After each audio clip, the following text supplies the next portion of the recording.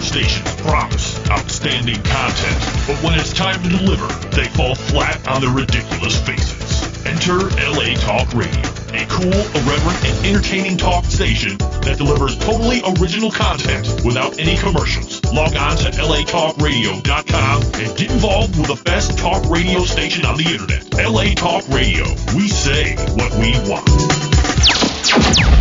The morning show that's on your side. But then again, so is appendicitis.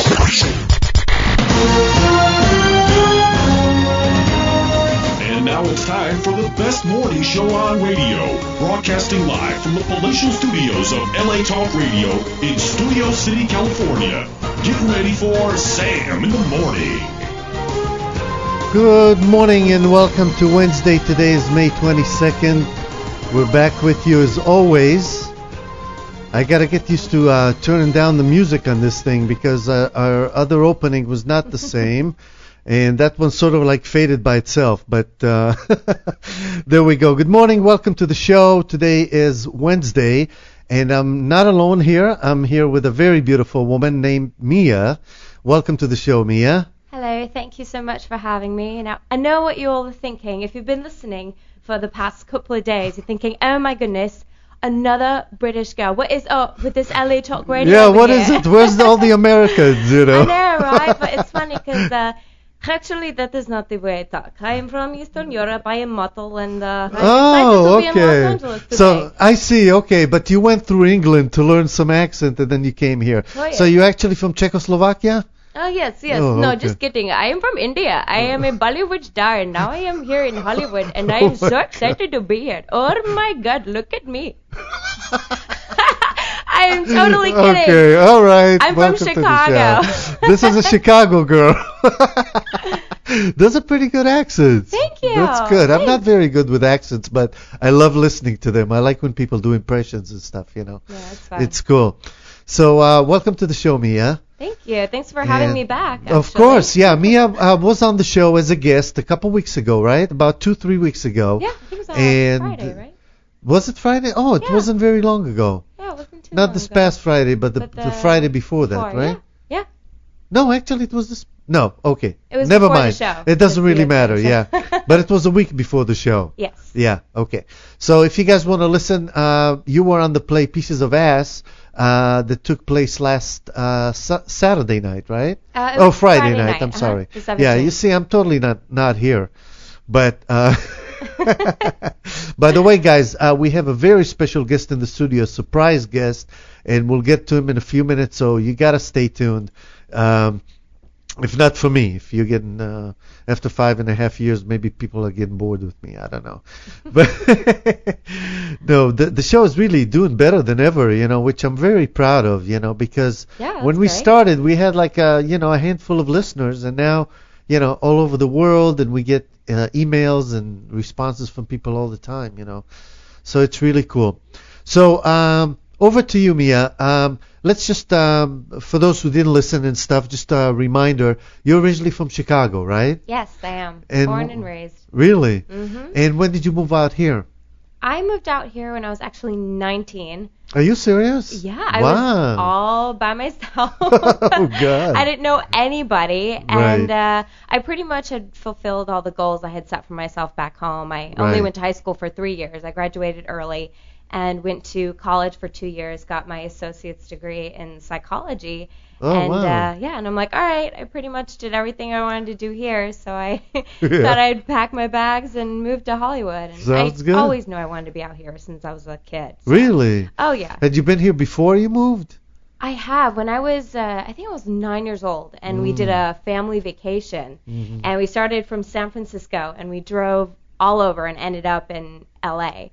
Really? And I loved it because Really? I was always, on the stage and making home videos, since I was really, really little. Really? And started commercials soon after I got back home, and Wow. as well as the live theater. So I've been in the game for quite some time now. Wow, awesome. Listen, you can lower this thing if you want so you Oh, can look. okay. Because Yeah, I feel see like you're I'm, struggling. peeking Yeah. over the top. I know. There you go. This Where are is you, much Sam? better. Okay. So you moved to LA on your own. Yes. You didn't know anybody here, huh? I didn't know anybody. Wow, that takes a lot of courage to do that, you know. So, so you've been acting and in commercials and probably modeling and stuff too in Chicago and stuff. Did you do that as well? Oh yeah, I did it all. I would be called something of a triple threat. Okay, I can see that.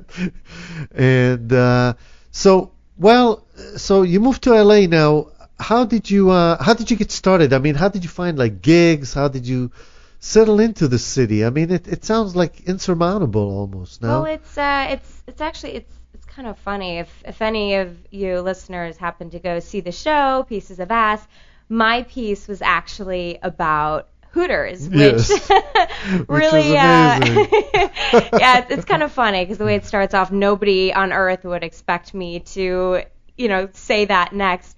But when I started working there, I was kind of expecting to, transfer out here, and I thought, well, I'm gonna be that typical, starving actress waitress combo.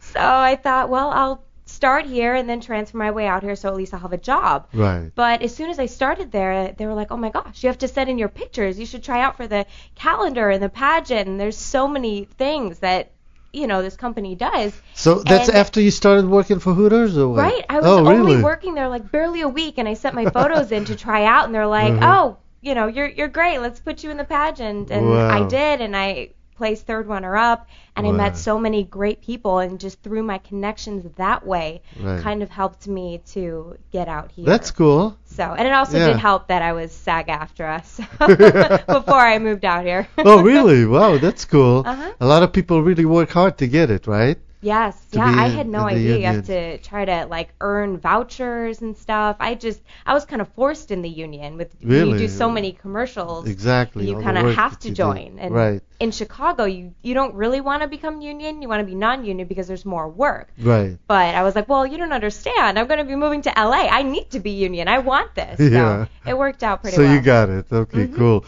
And so you worked for Hooters. Now, what was that like? I mean, the funny thing about this place is I know 20 years ago they already decided, we're going to make this like a family place.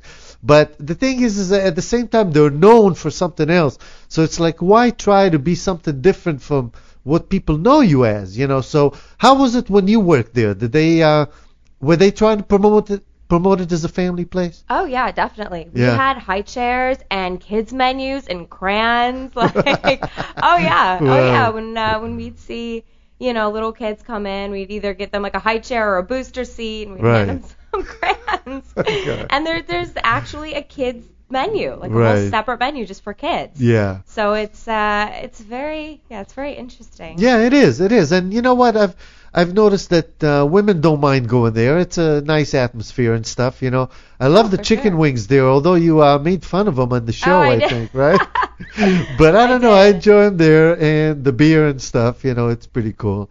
And but you know what? For the most part, I don't, many times I find the girls are not that attractive, I mean, the thing is, I don't know, some locations, they're just not as great, I mean, you go there to see some hot chicks and stuff, but at the same time, I never really looked at it that way. I'm just going really for the beer and the chicken wings, and of course, I mean, it's not hard on the eyes and stuff, so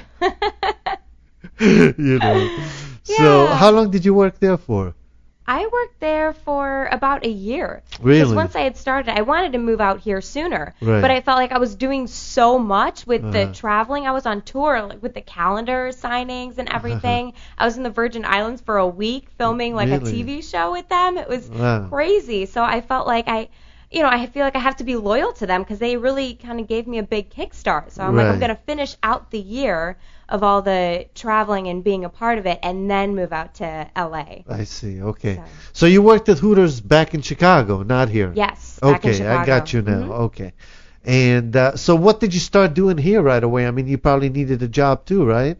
Yes, I started working on a show called Zeke and Luther. It was on Disney XD, and I had a little role of Betty. There's a place called Don's Donuts that the two lead boys would go to all the time. And I was a waitress in Don's Donuts. So I, have little bit lines here and there. And that was that's a that story was my first gig. Yeah, that's a story of being an actress in entertainment. It's not that easy. No, it's not that easy. Now, do you find yourself being pretty busy here now that you've lived here for a while? And yeah. Oh, for sure. And it's definitely, it's like a roller coaster. It's up and down. All of a sudden, like I like to say, when it rains, it pours. Right. You get one thing, and then you're just on a roll, and everything comes after that. So. And that feels good, huh? I mean, you don't have to sit there and wait for the jobs. Although they say the biggest part of being an actor is just waiting for a job, Oh, for a gig and stuff. Do you still do commercials in that as well, or did you graduate to film now? I still do. I still would. Commercials are tons of fun. Yeah. Right. Yeah. And it's a bread and butter for you, right? I mean, and you get a lot of residuals from commercials too, right? Oh yeah. Which is nice. Oh yeah, I love residuals. They always seem to come at the right time too, like out of nowhere. You're like, oh man, I'm really hurting for money this month, and rent is due, and it's like, oh look, a residual, yay! And then I'm saved. Cool. Yeah, for sure. So for the most part, so you've been in LA for what, a few years now? And almost 3.5 years. Wow, wow.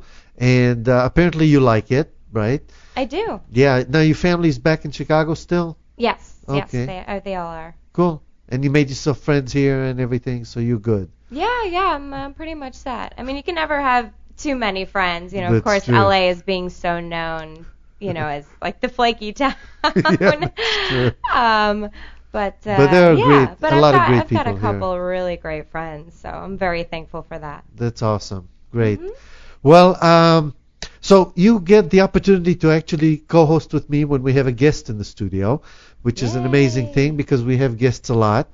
And so we'll bring our guest into the studio, and this was a surprise because I wasn't prepared for this. And then, I got an email and asking, I have a couple clients, do you want to check them out? And one of them was Billy Hayes. And I thought, I know the name. I definitely know the name. That's a great name. Yeah. Billy Hayes. It's a very strong sounding name. I like that. But it stayed with me from the 70s when I saw the movie Midnight Express. And I remember, Billy, welcome to the show. Thank you. Nice to be here. Now, what was the name of the actor that played you in the movie? Brad Davis. Yes, Brad Davis, right. He did a few things after that, but now you don't hear of him anymore. Oh, Brad died. Oh, he died. Yeah, Brad died of AIDS back in 91. Really? Yeah. Wow, some time ago, huh? Yeah. He put his heart and soul into the movie. That's why I think the film held up so well. Yeah. Alan Parker's a brilliant director, and Brad gave his all. Yeah. Talk just a little bit closer to the mic if you can. So, I mean, now the film came out in the 70s, right? Like what, 75? 78? No, I escaped in 1975 and wrote the book in 1976, and the movie came out in 1978. I see. Okay, so that's when it first came to my to my attention.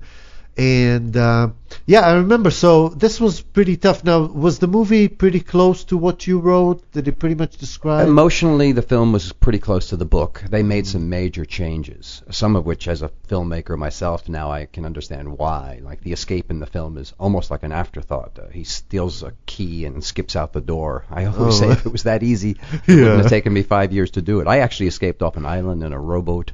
Wow. One stormy night and ran through Turkey for 3 days. Made for Hollywood ending. In fact, if they had done the real escape, people would have said, great film except for that made-up Hollywood ending. But I asked Alan Parker. He showed me the movie for the first time in a little screening room in New York at Columbia. And all by myself, I watched this film. I was like, I could barely breathe, all sweating. And Alan said, well, Billy, what do you think of the film? I said, I love the movie. I miss my rowboat. What happened? Because I literally had my life back in my own hands again, rowing off this island. Yeah. But I understand why they did it. We want to hear the story from the beginning and stuff. It's a long story. It's a long story, huh? and it continues, strangely enough. Great. Now, so let's go a little bit back. Where were you born? Are you in California? I was born in the Bronx. In New York. Yeah. And grew up in New York. I went to college in Milwaukee at Marquette University. I was in journalism school. I wanted to be a how writer. Did you end up there? I was a writer. a good school for journalism? Yeah, exactly. Had a good J school. I've always wanted to be a writer. because I like writing and you don't have to dress up, wear a tie. I hated that, so kind of went in that direction. True. In fact, I quit college just prior to graduation, so I could go out in the world and experience life, so I could write about it, like my hero Jack London. Yeah, there you go. And I experienced a whole lot more than I bargained for. Yeah, Wow. for sure. Have you been to New York, Mia? I have, Yeah. actually. Yeah. What Yeah, part? In when, Manhattan and stuff? Yeah, I've never been to the Bronx, I got to tell you. You're not missing much Yeah, these me days. The Bronx is pretty tough place. Manhattan Yeah. essentially is the New York that everyone knows. But Right. see, I know Chicago because from Milwaukee, when we were looking for a good time, we'd get in the car and drive south to yeah. Chicago, which Really? was the Oh, big for city sure. at the time. There wasn't much to do in Milwaukee? Well, yeah, there was, but Chicago was, Chicago was a really kicking city, and I Yeah. loved jazz, which I really got into down in Chicago. Oh, really? Yeah. Wow, interesting. State Street. So you went to school for journalism. Right. And after you finished school, where did you move to? Well, I almost finished school, and then I went out into the world. I did a lot of traveling. I traveled back and forth to Istanbul 3 times, smuggling hash. Now, Hash, of wait course, a for those who minute. don't know, is pot. Yes. Yeah. But we'll get to that in just a second. I want to find out like how you ended up in that place. That was how I ended up. Yeah. At college, I was... So you left college in the middle?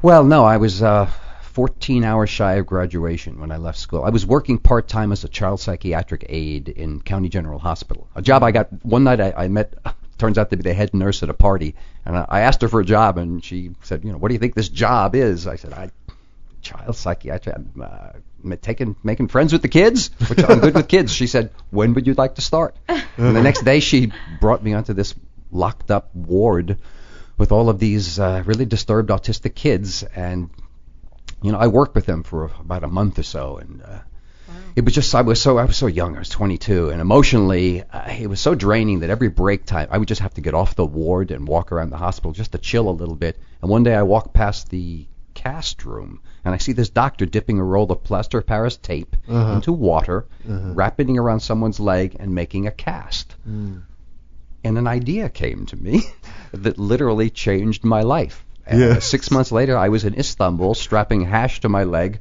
wrapping a cast around it, and then clumping out through Istanbul customs and clumping back through New York customs, and then selling hash to everybody smoked pot, selling hash to all my friends and making a chunk of money and buying a motorcycle, and I rode around Europe on a bike, and I ran with the bulls in Pamplona, all that great stuff that I wanted to do so I could write my books about it. Right.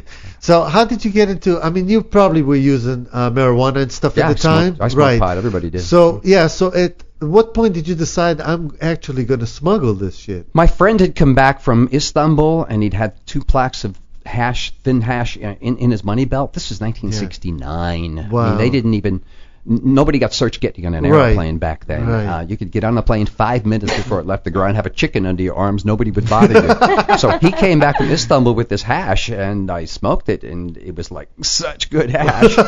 And he said, it's cheap. It's easy. They sell it on the street. So that idea was in my mind. Oh, okay. And I was working at the hospital, and I walked past the cast room, and I thought, I can do that. It's easy to wrap a cast, and the hash and Istanbul and the cast kind of wrapped it all together, and I went to Istanbul to smuggle hash. Now, so seemed like a good idea at the time. So to smuggle hash from there to the United States, sure, because right? back then the marijuana in the United States back then was pretty poor, right. And the hash it's the same plant, it's just it was much better. Now the pot in the United States is so incredibly Very good potent, because they've got all of these kids they're coming out of college and growing in their chemistry majors, which is good. If you like pot, it's good pot. Right now we're talking pot and laughing about it, but there was an initiative yesterday in LA about how to deal with legalization, which is happening all across the country. Unfortunately, you can argue all sorts of different directions about laws and legalities and such, but I just know that putting 18, 19, 20-year-old kids in prison for marijuana is insane. The war on drugs is insane. It destroys their lives. It costs the county. You can look at it from a liberal point of view, humanitarian point of view. You can look at it from a conservative point of view, what it cost the American people to incarcerate all of these people for pot is insane. It's crazy. Sure. And they're not taxing the pot. They should be taxing it making it legal. People smoke. They should be able to smoke if they want to. Mia, have you tried pot before? I mean, do you like it? Do you not like it? Is it up your alley? Or? You know what's funny? I actually don't. I feel like I'm the only person in Los Angeles that doesn't. That's okay. Keep your brain clean. That's fine.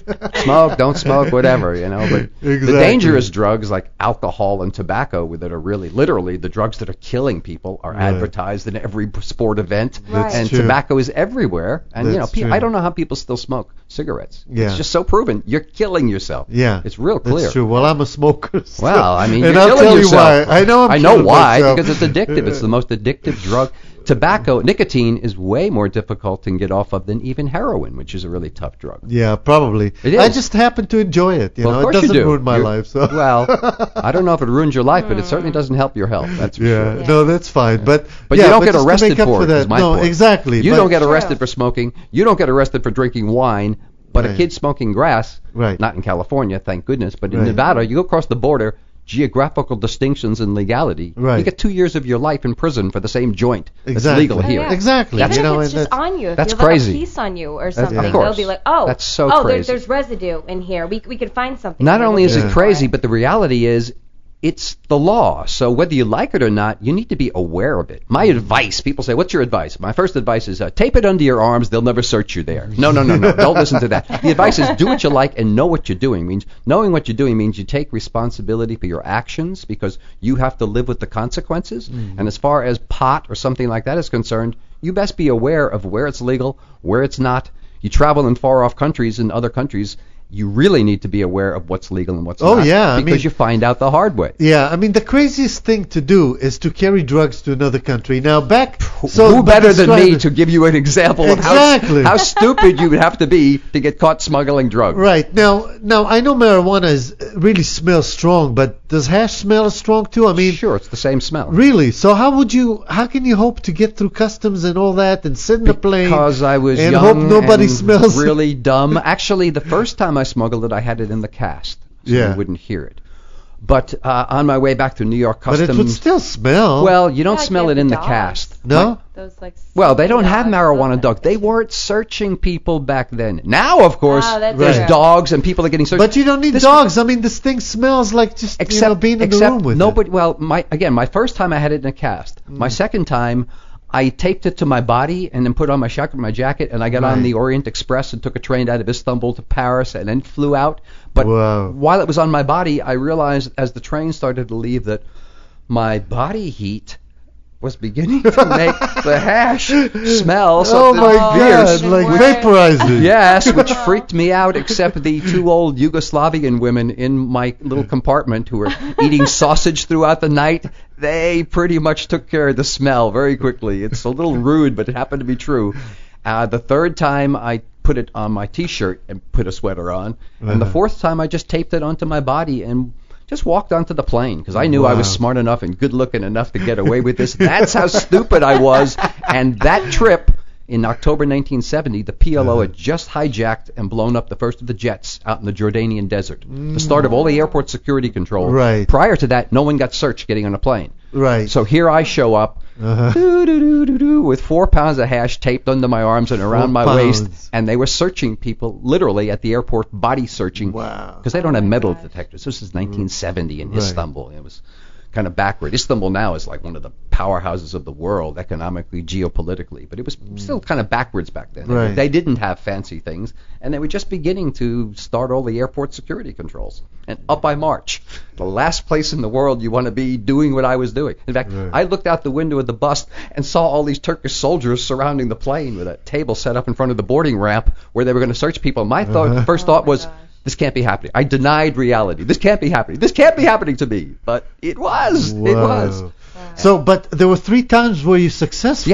Yes. Wow. Now, how old were you when you first decided to do this? 22. April of 1969 was my first trip. Every 6 months. October of 1969 was my second trip. April of 1970 was my third trip. And October of 1970 was my last trip. Wow. Now, Mia, would you at 22 go to another country? No, she's not that dumb. She's a smart actress. She's got her life all together. She's out here doing films in L.A. No, she wouldn't do that. Yeah, That's gutsy of you. Of course, I'd have dreams about being like a super badass and doing something crazy like that, but no, it actually never happened. No, yeah. No, I mean, wait till you hear his story in jail and You stuff. wouldn't like my prison, God, I guarantee you that. No, I probably would not love prison. No. I'm just reading up on Amanda Knox. You know who she is? Sure, of course. You know who she is, Amanda Knox? Yeah, and she just came out with her book, and I'm reading that 4 years in jail to be accused of something you didn't do, you know. She was 20. Supposedly she did. Well, she has been convicted of it. You realize that? Yeah, but she was let go, and you know, I've read 3 books on it, and I think it's my opinion that she's not guilty. I don't think she was in the house. But at any rate, the thing is that the story in jail and stuff is just so frightening for a 20-year-old, you know, girl to be in jail like that, you know. And so I can imagine what your jail was like. I mean, this is not Italy. This was Turkey, and this was way back in the 70s. Right. And my God. So let's get a little bit into the detail here. So the first time you decided, I'm going to go to Turkey, do what my friend is doing, and make money, right? So you did it for the money. Right. And for the adventure. For the adventure, too. But I should have been more ambitious and taken a boat and brought back 100 kilos. I just brought back 2 kilos each trip because it made me about $5,000, which, again, I'm 22 years old. I got no responsibilities. Right. I got money in my pocket, hash in my pocket, a motorcycle under me. Now, if it was Summer of love. Talk about the summer of love. You know, Jesus, there was no AIDS, sex, drugs, rock and roll. God, I love the 60s. So we got to put it in perspective and remember what time it was when you were doing this. You know, it was totally different. So now, so you flew to Turkey, right? And so you didn't need to know anybody there, right? You just said you get it on the street. My friend who had been there said that you can just buy it anywhere, sell it on the street. In fact, he said go to the pudding shop, which is the famous hippie hangout, and he said just hang around there, and you know, which I did. And actually, my very first night there, I met some people who I arranged the next day to hook up with and buy some hash from, and they actually ripped me off for the $300 that I had, like a total fool. I got ripped off, and that pissed me off so much. And I went back and tried and confronted these guys. I actually met 2 other Americans who had also been ripped off by these guys, and you know, I kind of blustered up into his face, and then next thing I know, he's opened his coat and he's got this big pistol in his belt. It's like, goodbye, we're out of there. And then but you know, I was young and resilient, and I don't give up easy. And I wired my friend, and he wired some more money, and then I actually met a cab driver who tried to rip me off at first, but you know, I'm not quite so dumb now. Right. And then he took me back to his house where I sat around with his wife and his young kids while the cabbie and his brother-in-law pressed the hash powder into plaques. I wanted them about this big, so I knew where I was going to tape them and such. Right.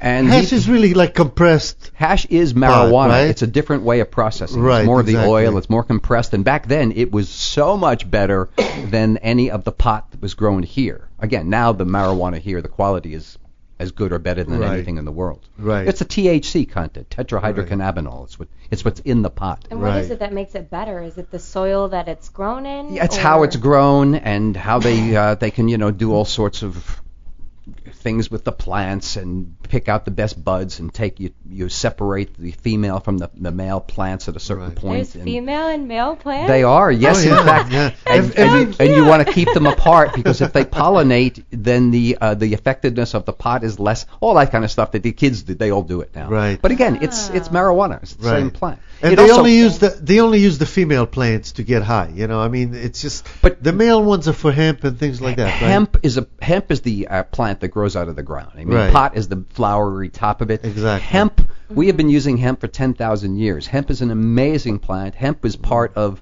It's been used by humans for all sorts of pharmaceutical things. The flowers are used. Right now, hemp could be taking the place of all of the trees that we cut down every year. Mm-hmm. Hemp could be used for all sorts of medical reasons. It's the reason why in 1937, hemp was actually made illegal, mostly through the efforts of William Randolph Hearst and his media empire, because hemp threatens timber because it could replace timber, and DuPont, who had the chemical industry, because hemp can be used and has been used by men for 10,000 years as a medicinal herb. I mean, it's got all sorts of wonderful properties, but it threatened both of these guys. It's money. Yeah. Because of the money, they made it illegal. They went through the government just like people are doing now, like the Koch brothers now, spend money and try and influence the elections. People do that. They've been always doing it. They made it illegal. Right. And they put through the newspapers, especially through Hearst media empire, they put out this perception of the drug from hell and, the pathway to hell. And if you smoke a joint, next thing you know, you'll be shooting needles in your arms and killing your grandmother. And, none of that's true. Right. But they keep putting it out there and putting it out there. And the law, Richard Nixon, who I despise, Richard Nixon really started the war on drugs. And it was the war on drugs that has been in place now for 40 or 50 years that has created, again, plants grow out of the ground. They're cheap. Pot, marijuana, heroin. It's all a plant. Tobacco, all plants in the ground. They're cheap unless you make them illegal. And that makes them expensive, and that brings in this violent subculture that has come up around the drug war. Right. So many people die because of it, and it creates this overcrowded prison system because half of our prison population is in there for consensual crimes, for pot, for prostitution, for gambling. I mean, why are people being put in jail for that? It's insane. Yeah. Those police efforts should be put to deal with the real bad guys. I know real bad guys. I lived for 5 years with bad guys are people who don't care about other human beings. They have no concern, and they will screw anybody and everything for any reason. They have no morals. The police should be dealing with them. We need the police. Don't be picking up pot smokers. That's crazy. Right. It corrupts the police department. It corrupts the legal system. It overcrowds our prisons, and we're wasting all this money that California should be taxing, as we are now, taxing the whole industry and making it legal. Yeah. Why not? Yeah, no, absolutely. But let's go back to your story. Whoever's joining us right now, we're talking to Billy Hayes, on whose story the movie Midnight Express was based back in the 70s. Oh, you brought us a book here. That's the new one. That's a new book. Those are the letters that I wrote home to my family, my friends, and my girlfriend. Mainly half the letters are to her. Wow. The Midnight Express letters, that's what I used to write Midnight Express. And I put all those letters into a cardboard box, put them up in the attic for like 25 years. At one point, my wife was making me clean out the attic, which I hate to do. And once I started, it's like, I'm getting all this crap out of here. And I took the box of letters and I had them down on the street waiting for the garbage to pick up. And she made me bring them back in the house. Wow. I told this story to a friend of mine, also my lawyer, and he said, what letters? And I said, these old moldy letters, 40-year-old letters. When I came home, everybody gave me back all the letters that I wrote to people from prison, and I used them to write Midnight Express. He looked at a few of these letters, and he said, you need to take all these out, read them, type them out, annotate them, and make a book, which I thought was ridiculous, because who cares about 40-year-old letters? But as I read them, I realized there's an interesting book here. This was never meant to be a book. These were letters out to family, friends, and girlfriend. These are a way to connect with sanity, and they could get beyond the bars, the letters, but I couldn't. And I'm a writer, so every day I wrote. So I took all of these letters and culled them down to about a 200-page book, which was a very interesting experience to reread these letters after so long. They sucked me. As soon as I read them, they sucked me right back into that kid. I knew each letter. I knew exactly where I was. I can smell the place. I could hear the sounds. I knew what was happening emotionally. It was a catharsis, just like writing Midnight Express, the first book. I get home on a Friday. There was a press conference at the airport. 100 reporters. I just stepped off the plane. Billy, what's it feel like to be home? Wow. I don't know. I just got here. I haven't seen my mom yet. This went on for the next 3 years. Yeah. But by Friday I got home. By Monday I was writing Midnight Express. And I didn't want to write it. I wanted to forget prison, not write about it. But it brought up all the stuff. But as a catharsis, it truly, as the words came out of me, they were creating all these nightmares and prison dreams as soon as I got out. But as the words stuck to the paper, they kind of stuck out of my head, and it was good for me to write the first book. Right. But the book wasn't even finished. I had an early galleon draft of it when I was flying to Hollywood. Are you kidding? To talk about making a movie, which 6 months ago I'm in prison eating beans, and now they're flying me to Hollywood to talk about a movie. It was a very bizarre transition back into life. A good one. I was happy to be free, but a very bizarre one. But all of those letters, as I've gathered them now, I realize it creates a very interesting arc to see who that, I can almost look at him third person, who that crazy kid was who was writing these letters at 23, 24, 25, and the desperation. Yeah. It's also embarrassing to read what you think you. See, when it gets personal, I make it you, second person. What I thought.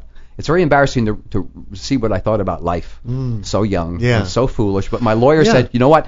Verbatim, you can't change a word. And there's a lot of words I wanted to change because, oh, God, did I really say that? But it creates an interesting book. Right. No, definitely.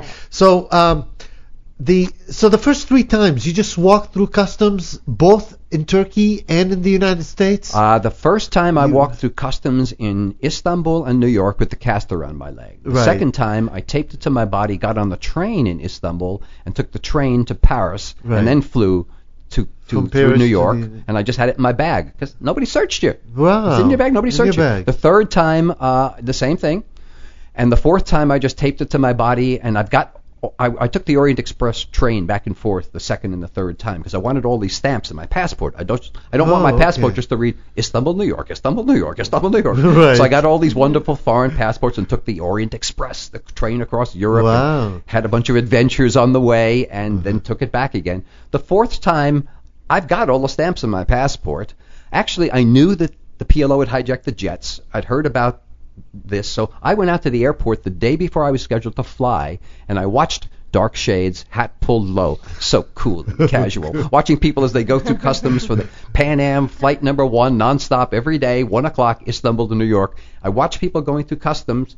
Nobody was getting body searched. They didn't have any metal detectors. I figured piece of cake. Wow. And I head back into town to hook up with the English girl who was studying belly dancing here in Istanbul, who just can't wait to show me her latest moves every day, instead of actually watching people get on the plane. Once again, being led by something other than my brain, which usually leads me into trouble. Can you curse on the air? Yes. Here? In that case, my dick, following my dick around, and look where it leads me. Instead of watching Typical people guy. go through, yeah, exactly. If I'd have just gone through and watched people get on the plane, I'd see, wow, they're searching people at the plane. And I'd have known and done something else, thrown it away or taken a train again. Instead, I show up the next day, breeze through customs. I've got my normal 2 kilos of hash taped to my body. Nobody's getting searched. But they keep us all in this little downstairs room for a while, which is a little odd, but no prob. Again, James Bond, just through customs and feeling fine. And they put us on a bus, take us out to the plane, and this old lady from Chicago was talking to me about her son in the Air Force. I look out the window, and there's all of these Turkish soldiers surrounding the plane, and that's where they got a big brown table set up in front of the boarding ramp with 2 cops on each side, where they're apparently going to be searching people getting on the plane. There's no turning back from there. No, there's Mia. I looked. Where could I go? Yeah. I couldn't go back. I couldn't rip gosh. it off my body. All I could do was try to balls it out and bluff my way onto the plane. They had a big jumble of men bulking around these 2 cops, and I slid through the crowd, and I sort of slid past the first cop and then nodded at the second cop while I was putting stuff back into my shoulder pack, my book and a blue Frisbee. I nodded, yeah, this guy searched me. Right. And I actually had 1 foot up in the air in front of the boarding ramp when this hand grabbed my elbow. Wow. There are those dramatic moments when you know your life hangs in the balance. I knew it then. The first cop just happened to finish with a prisoner and catch my guy's eye, and my guy nodded like, did you search him? And he looked at me and he shook his head no, and the grip on my elbow tightens because the guy realizes I just lied to him. Wow. So he has me put my arms up in the air and he starts to search me, and he hits these hard plaques under my arms. And he keeps going. And he hits these hard plaques around my waist. And he keeps going. Down my legs towards my boots. I find myself praying. Again, me, a Catholic who left the church at the age of reason and puberty. Please, Jesus, get me out of here. I will never do this shit again. But, he comes back up and he hits the hard plaques under my arms. And he freezes. And I see it. And his eyes start to widen.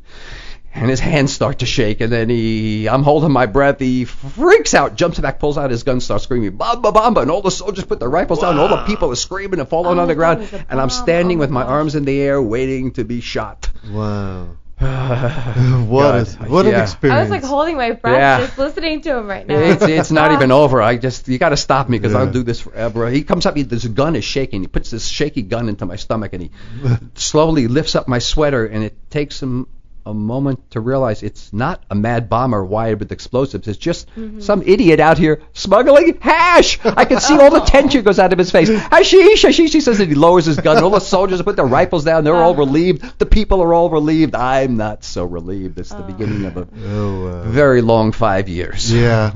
So tell us a little bit about that. So they arrested you right there on the spot. Right. And did you have any trial or anything? I had, let's see, they arrested me. They took me to the police station. I spent the night there. The next day they brought me out to the Istanbul prison, and I went to court, I think 14 times in the first 12 months.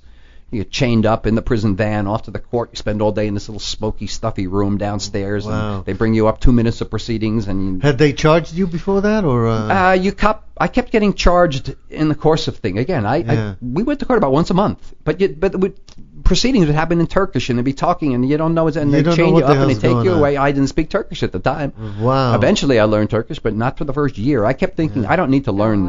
I'm not going to be here that long. That's how stupid I was. I kept denying the reality. I learned numbers and such because you have to always deal and make commerce, but I refused to learn Turkish because I knew I wouldn't be here long enough to need it. Wow. After about a year, I said, maybe I might need that. How were you getting along with the prisoners, with the other prisoners? They had a one-cell block. The prison is a big prison, and it's got a lot of different sections and places, and they kept all the foreigners in one cell block of some foreign prisoners from all over the world, mixed in with a couple of Turkish guys.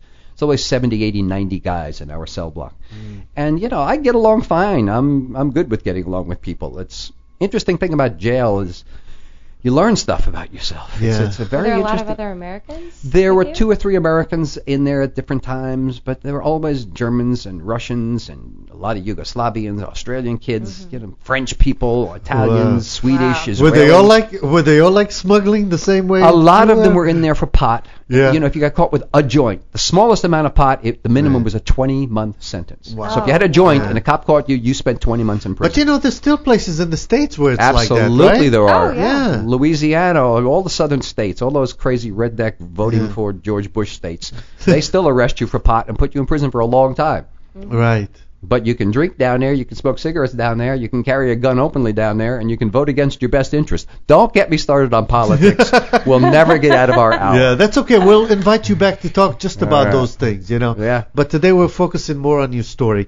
So, so you were in jail for 5 years. Yes. About how long after you were incarcerated did you find out that you were guilty? I mean, there was a trial, right? There were several trials. Again, I Several went to court trials. 14 times. Eventually, I received a 4-year and 2-month sentence, which time off for good behavior meant I was going to be free in about another 2 years after I received the first sentence, which, I've been in there more than a year at this point, which seemed like a lifetime for me at 23 years old, 2 more years of jail. Yeah, my God, but just for some drugs, Yeah, I mean, exactly, it's not like for you pot. killed someone, Well, no, which I found very strange, considering. But again, I knew what the law was. You can complain about it, you can bitch about it, but it's still the law. Yeah, so you you're knew you were subject doing to it. something wrong. Of course, I don't look for any sympathy from people. It's like if you're that dumb, you get yourself caught. But people should at least be aware that exists. Again, young people should be aware that there's some deep holes out there. Yeah. Learn by example. In this case, certainly better somebody else's than your own. Yeah. Don't be stupid enough to get caught smuggling pot somewhere. Yeah, that's crazy, man.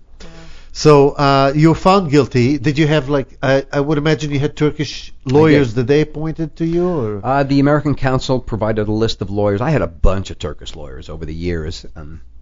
I was found guilty. I had a lot of time left, but I was looking for escape from the moment I got arrested out there in the airport. I was looking for ways of escaping. Really, you thought it would actually work, that you'd actually be able to escape immediately. Wow. When I was at the airport, They arrested me at the airport, at the plane we just talked about. They took me to a room at the airport where they searched me and stripped all the hash off me, and a bunch of cops were coming in and out. They were doing paperwork, and all this stuff was happening. And then this American, I never knew his name. I call him Tex. I assumed he was with the DEA or something. But he was an American. He spoke English. That's all I wanted to know. He took me from this room with all these cops and things and brought me out to his car. And he was standing out in front while he was signing some paperwork with the Turkish officials. And I'm in the car, and I realized I don't have any handcuffs on. The door isn't locked.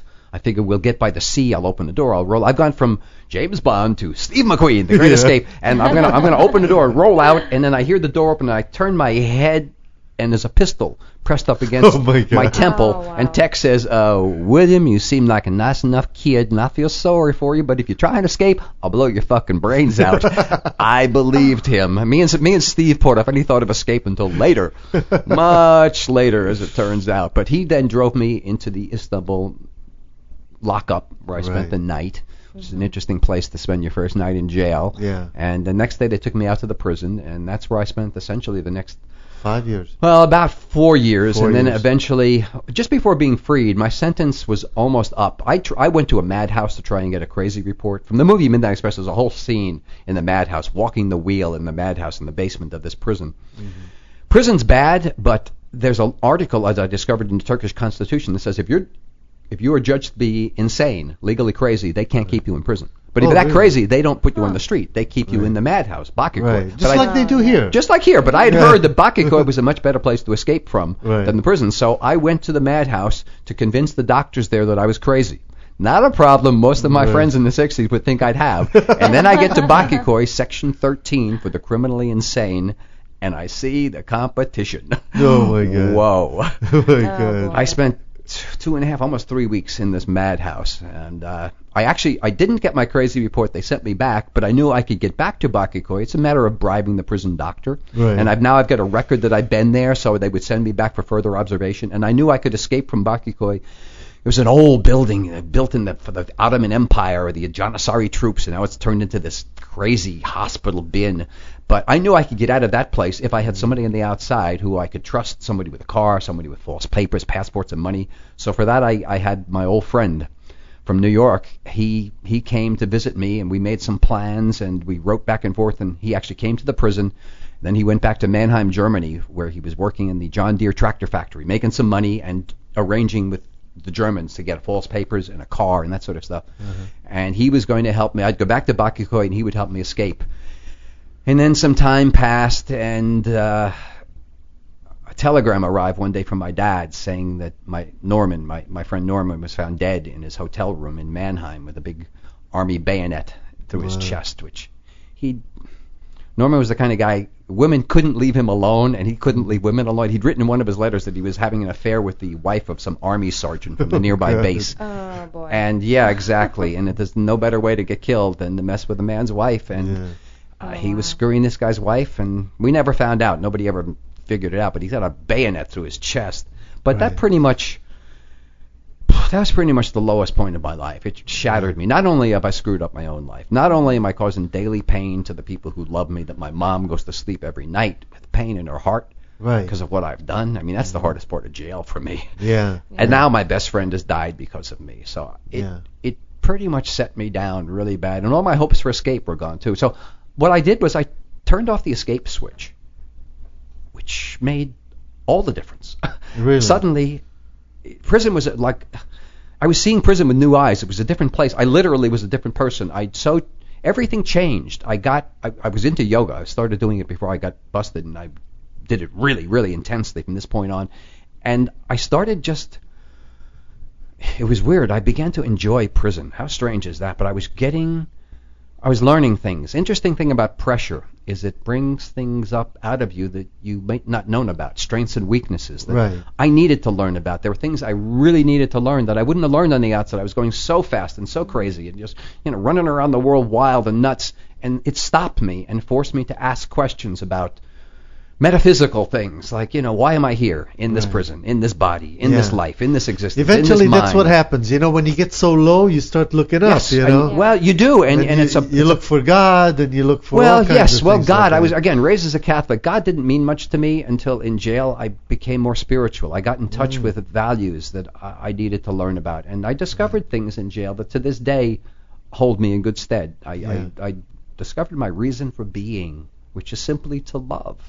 Yeah. I never knew that. Wow. So simple, but it's the truth. Yeah. It's when I follow that. When again, I'm touching my heart chakra here. When I follow my heart, my head and my balls lead me astray. That's obvious. But when I follow my heart, it takes me in the right place. And I learned that in jail, that's my reason for being. And that in and of itself changed everything in prison. I was able to live in the moment and just take every day and just love the fact that we're alive. That's amazing. That's admirable. It was easy to do because I was also counting off the days. I had a calendar. 56, 50, 54 days I think I'm going free. Yeah. And suddenly 54 days before I'm going free, the council shows up and tells me you're going to have a new court. They've changed your sentence from Ankara. You'll go to prison. You'll go to court again, and you're going to now be resentenced to life in jail. Wow. Which was like the ceiling falling on my head again. Yeah, I can imagine. Now, we're almost out of time, but you've got so much to tell that we'll definitely have to invite you back. And as far as the escape and stuff, maybe people should read the letters, right? Read the Midnight Express letters. It's Amazon. You can pick it up as both an ebook or as a print book. And those, if you really want to know what it feels like inside prison, Midnight Express letters will tell you, because that's what it feels like. Right. Wow. So definitely read that. Now, the original book you also wrote, Midnight Express. Right? There's a revised version of Midnight Express also out at Amazon now. Yeah. Oh, really? So it's a revised version. Midnight Express and the Midnight Express letters are both out now. I'm going to read both of them. I'm telling you. I'm like so fascinated with this. Thank you. Too. And like so I said, excited. yeah, because the movie, I mean, I was a kid when I saw it, and it left something in my mind. It's a powerful film. Yeah. It made me really fear prison at that time, Fear Prison is a good result. The fact that it created this overall impression that Turkey's this terrible place and all Turks are bad people, that's my problem with the movie. They're not. It's obviously, and it's a wonderful city. Don't get caught. You won't like the prison, I guarantee you that. But Turkey itself, I love Istanbul. I love the idea of going back there. Awesome. Now, where can people find out more about you? Do you have a website? I do. It needs to be updated. I need a teenager, but it's BillyHayes.com, and it's got some of the updated stuff on it, but it needs a lot of work, which I can't do. I can barely open my own emails, so I got somebody who put this website together for me. Yeah, sounds good. Well, Mia, thank you so much for joining me. Thank you. Thanks My pleasure. For having me. Of course, it's always a pleasure having a guest, especially one that talks a lot. Then you can just or sit back. Yeah, you slap can just me, sit back. slap me sometime. It was so fascinating. I need my wife here to just slap me like, "Shut up, you're talking too much." But you get me talking, and I keep going. Sam. You've got a lot to tell. Great I story. appreciate you having such a beautiful guest here. I mean, not that you're not a good-looking guy, but it's nice to look at Mia while I'm talking. There you go. There Very you go. sweet of you. Now, Mia, do you want people to find you where on Twitter, Facebook, anywhere? Do you have a website? Do you want anybody to find you? Yeah, sure. Yeah, you can find me on Twitter. I mean, well, I'm new with the whole like social media thing after I started, working on Pieces of Us. Like you have to get a Twitter and a Facebook and all this stuff. But yeah, I do have a Twitter. It's the @ sign and then MIADORAN. So it's Sounds Mia good. Doran. Just my Mia name. Doran. There you go. And Facebook. Mia, thanks so much for joining me. Thank you. Billy, thank you so much for being here. Thank you, sir. And we'll definitely invite you back. Appreciate we can it. do a whole show just on marijuana and stuff. I'd like to. Actually. Yeah. We should. It's a big, important issue. We're laughing, but it truly is an important issue. Right It now. is. Okay, thanks everybody for listening, and we'll see you tomorrow. You have been listening to Sam in the Morning, which airs every weekday from 9 a.m. to 11 a.m. Pacific Standard Time. To get in contact with the show, please send email to info@latalkradio.com. Sam in the Morning is a production of LA Talk Radio. We say what we want.